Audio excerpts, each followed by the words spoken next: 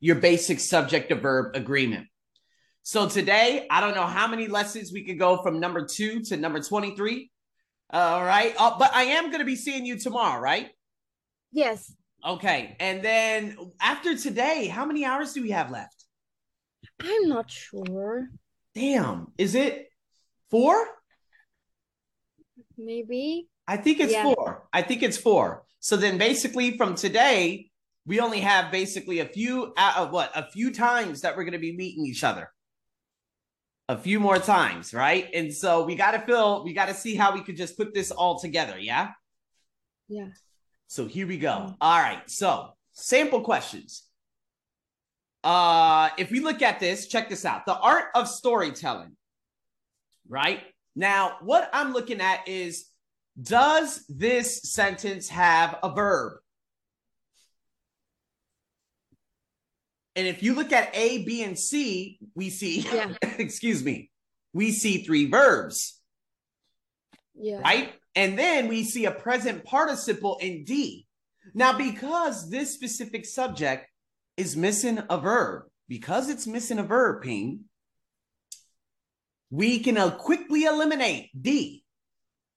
All right? So we can hurry up and get D the hell out of here because we need a verb. Now, excuse me again. The art of storytelling.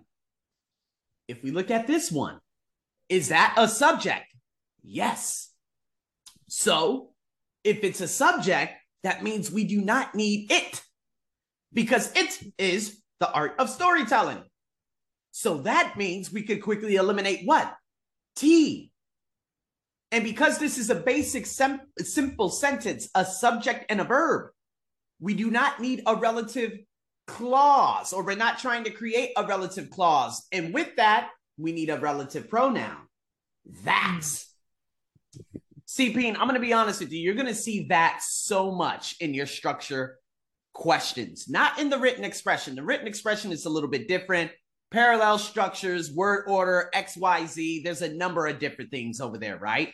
So we're just going to leave that right over there, okay? However, with this one right here, to be honest with you, when I took the test, I said, okay, where's my subject? Where's my verb? The art of storytelling is the subject, but I do not have a verb. Therefore, I only need a verb. I do not need anything else. I do not need an extra subject. That would be ridiculous, okay, if we had an extra subject, because basically it would be like saying the art of storytelling 2 times. Doesn't make any damn sense, does it? Are we going to use a present participle in place of a main verb? Fuck no, not going to do that either. Okay, we only do that if there are 2 subjects and or 2 verbs.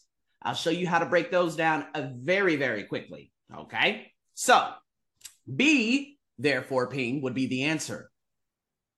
B. All right, so what you want to do, Ping? Process of elimination. You got about a couple weeks? Yeah, you got about a couple weeks, okay? And that process of elimination is going to be massive for you.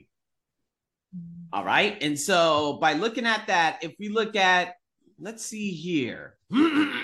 Obviously, I wrote down a couple of things and whatnot. I'm gonna show you this prepositional phrase right here. So I wrote down everything to why it is a specific right answer and everything, but check this out. Duke Ellington wrote. So we got a subject, we got a verb. Excuse me again. Now, he wrote.